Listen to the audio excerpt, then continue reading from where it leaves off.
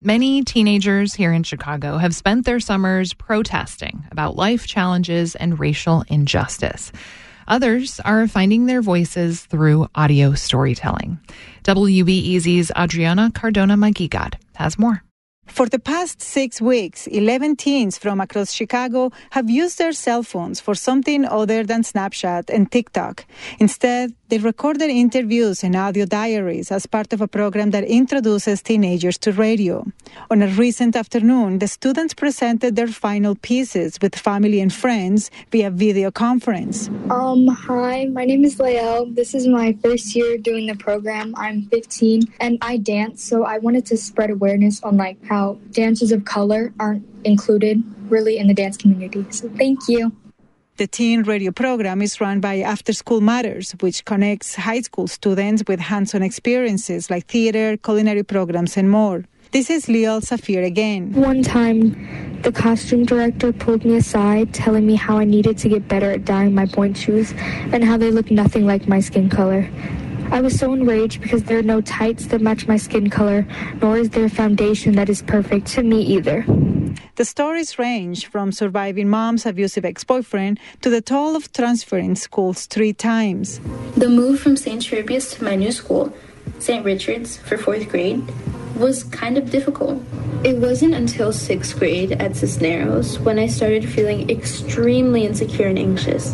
Teens learned from audio producers about interviewing people, audio recording, writing, and editing, and got the space to experiment with this unfamiliar medium. Make sure you're recording, dude. Oh my gosh, No, because last time I could have sworn I was down for damn near 3 minutes. Okay, I got you this time. The audio program has been around for 2 years, but this summer was a bit different. Teens learned remotely due to the pandemic, which also became an interview topic. Here, Kendra Donner interviews her mom, Tiffany Richardson. What's your name? Tiffany Richardson. Are you a parent? Yes, I am. How do you feel about the choices CPS has made for this fall? I feel like they has made a good decision as far as the e-learning, because the virus is airborne. You can easily catch it, whether you have on a face mask or not. Some students used the opportunity to talk about racial injustice.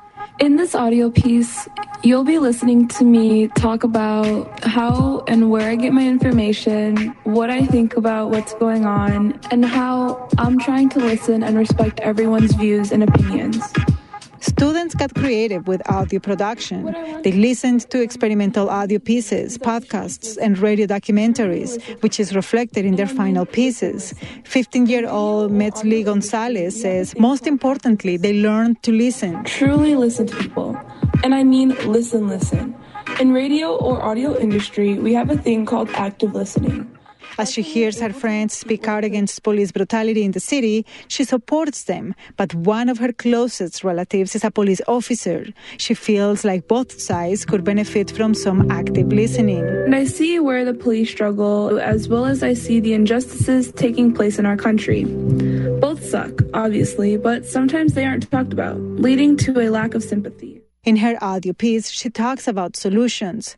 Maybe we can try repairing the harm done to the victims by negotiations, mediations, victim empowerment, and reparation, instead of focusing solely on a punishment for the offender. The radio program was already a safe zone for teens, a place where they could process thoughts and emotions. That's even more true during the pandemic and this national reckoning on racial injustice.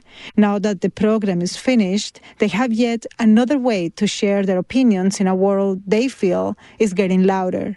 Adriana Cardona Maguigad, WBEZ News.